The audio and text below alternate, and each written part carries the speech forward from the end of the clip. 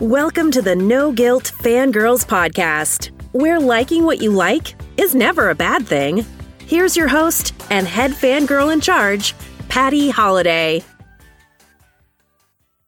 Hey y'all, welcome to the No Guilt Fangirls podcast. I'm Patty Holiday, your head fangirl in charge, and this is the Monday Movie Minute for September 30th. Every Monday, we're going to chat about the movies that came out, what we saw last week, what's happening at the box office, except for last Monday, because I took a week off. So sorry, it was unplanned, but it was crazy, and movies just didn't happen. But that's okay. I did go to one this weekend that I loved and I want to talk about. All right. Sometimes these talks on Mondays are short and sweet, which is going to be today. Sometimes we do some throwbacks about movies that I watched again to find out if they still held up, that sort of thing. Sometimes it's all about everything that's new and that came out in the theater. And I don't know. I like those the most personally because it's exciting. But it really is like that box of chocolates. You never know what you're going to get around here on Mondays for the Movie Minute. All right. But first, as always, we are going to talk about the box office because that is something that I like to talk about. I like to see what the numbers look like and see what you guys are seeing out there. So, okay, number one this week was Abominable, and it came in with $20.8 million in its opening weekend. That's pretty fantastic. Downton Abbey was number two, which I loved that one if you're a Downton fan. I've actually got a couple of fangirl episodes up, so scroll on back after you listen to this if you want to hear what we have to say about Downton Abbey. Hustlers is number three. It Chapter 2 is number 4. Ad Astra is number 5, which for a Brad Pitt movie is kind of surprising that it's already fallen down a little bit. Number 6 is Rambo. Number 7 is Judy. Now, I think Judy is in limited release, so this coming up weekend, she should be out into more theaters. But rave reviews, people, the critics, everybody loves it. This is the Judy Garland story if you're not sure what Judy is about. Number 8 is Good Boys. Number 9 is The Lion King, which it's still in there, man. It is still in there. I am surprised. I'm sure Disney is happily surprised. And then number 10 is Angel Has Fallen. And that's it. That's it for the box office. We are going to talk about Abominable this week.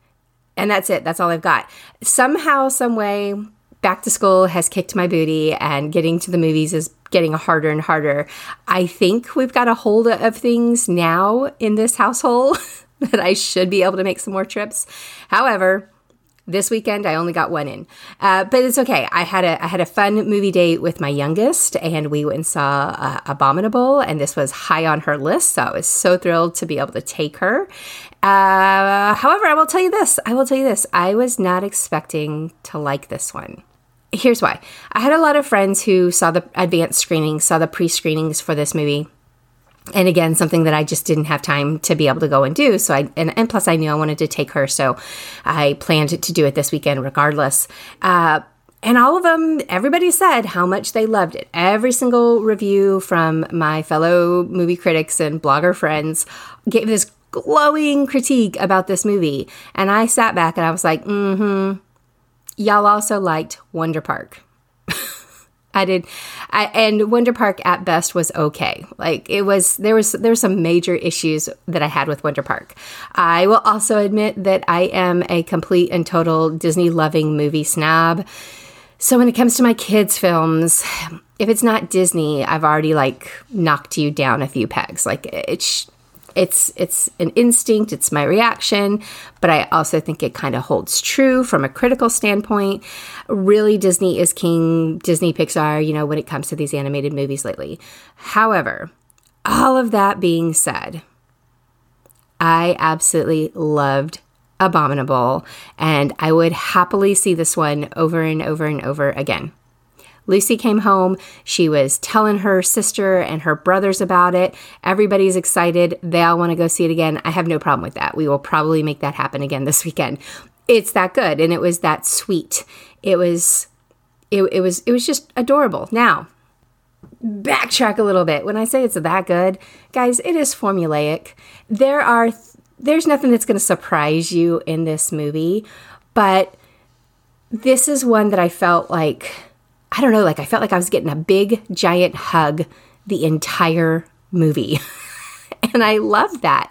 And maybe I needed it after the craziness of the last 2 weeks around here. I needed that gentle hug in the movie theater. That's what I felt like I got. FYI, this one has an 80% on the critics scale and a 96% on the audience scale on the tomato meter on Rotten Tomatoes. The audience is right on this one, guys. The audience is right on this one. This is one of those cases where, sure, if you want to pick it apart and be super uber critical about it, you're going to find faults and you're going to say this is nothing new. It hasn't reinvented the wheel in storytelling, yada, yada, yada. All that's true. I'm not saying it's not. But when I review something, if I had a good time, if I thoroughly enjoyed myself, if I was not looking at the watch trying to figure out when we can get out of here or trying to time, how much time is left and know that the movie's about to be over. If I'm not doing that, if you've got my attention, this is a solid movie. And this one had my attention. And even more importantly, it had my kids' attention. It had all the kids in the theater's attention. Everybody was paying attention and laughing and having a great time. And to me, that's really what this is all about, right, guys? Okay. So what is Abominable about? This is about teenage Yi, who is voiced by Chloe Bennett, who I love. She's a Marvel's Agents of S.H.I.E.L.D. Actress, and we've also fangirled Marvel Agents of S.H.I.E.L.D. So if you want to hear about my undying love for the agents, go back and listen to that. But it's Chloe Bennett, and she encounters a young Yeti. Basically, this Yeti winds up on her rooftop in her apartment building in China. And she and her friends decide basically to help him get back to his home. His home is Mount Everest. Of course it is. And they embark on this epic journey, to get him back to his family, to where he belongs. Turns out this Yeti has magical powers, which are really cool. I really dug them. There's also some bad people coming after that Yeti, as there always are, right? I mean, how does a Yeti end up in the middle of Shanghai in the first place? Bad people brought him there. So we have the bad people. We have the villains that we're fighting against on this quest, on this journey to get Everest back to Everest. Okay. This was, like I said, it was like 90-ish minutes, give or take, maybe 96 minutes, something like that, I think is the runtime, of just pure heart, love, sweetness. There's nothing shocking or brand new going on here. Like I said before, this doesn't reinvent the wheel in storytelling, but it's lovely. It's just lovely. And despite the formulaic aspects of it, I felt like it was still a story that's told in a surprisingly sweet and refreshing way. Those villains are pretty stock character. My 8-year-old not so quietly whispered, "I know who the bad guy is," pretty early on. She was right. It's that kind of movie, guys. Okay, so you're not going to walk out of this going, "Oh, I'm so surprised." However, it's sweet.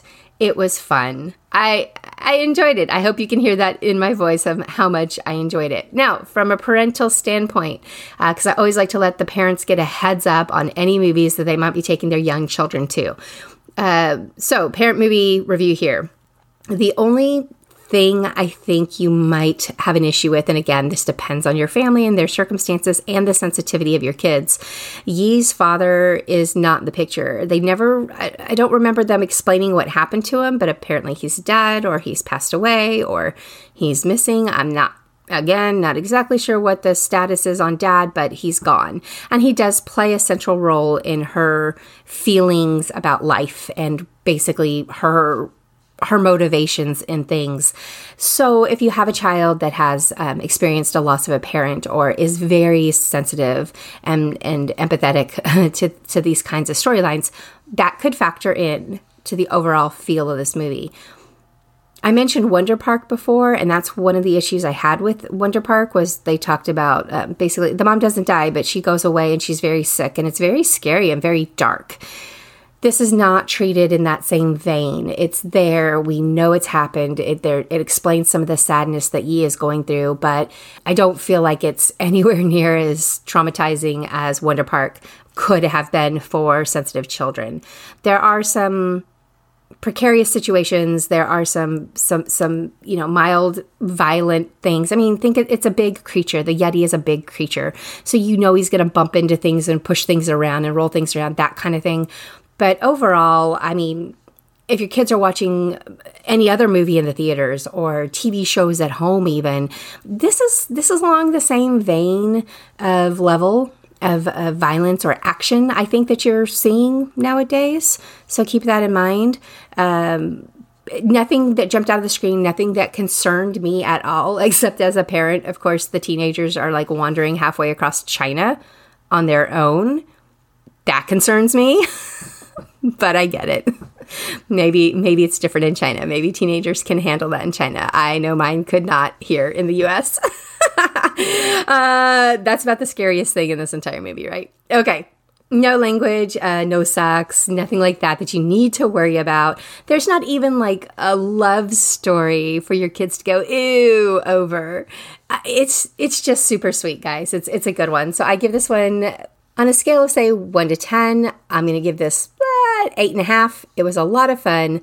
My daughter loved it, which really, guys, isn't that what matters, right? When you take your kids to movies like this. And, well, that's it. That's all I got today. That is the Monday Movie Minute for this week. Don't forget to subscribe. Throw up those 5-star reviews on Apple if you can. It helps other fangirls find the show. And it is always appreciated by yours truly. All right, guys, thanks for fangirling with me on the No Guilt Fangirls podcast. There will be an episode coming out on Thursday. TBD on the topic. I've got a couple. It just depends on what I get to editing first. Because again, it's been that kind of last couple of weeks. But the good news is I do have them recorded. I have to make them pretty for you guys. But anyway, we will be back. We will show up in your subscriptions if you go ahead and hit that subscribe button as a new show coming out on Thursday. Hope you'll be back to fangirl with me again real soon.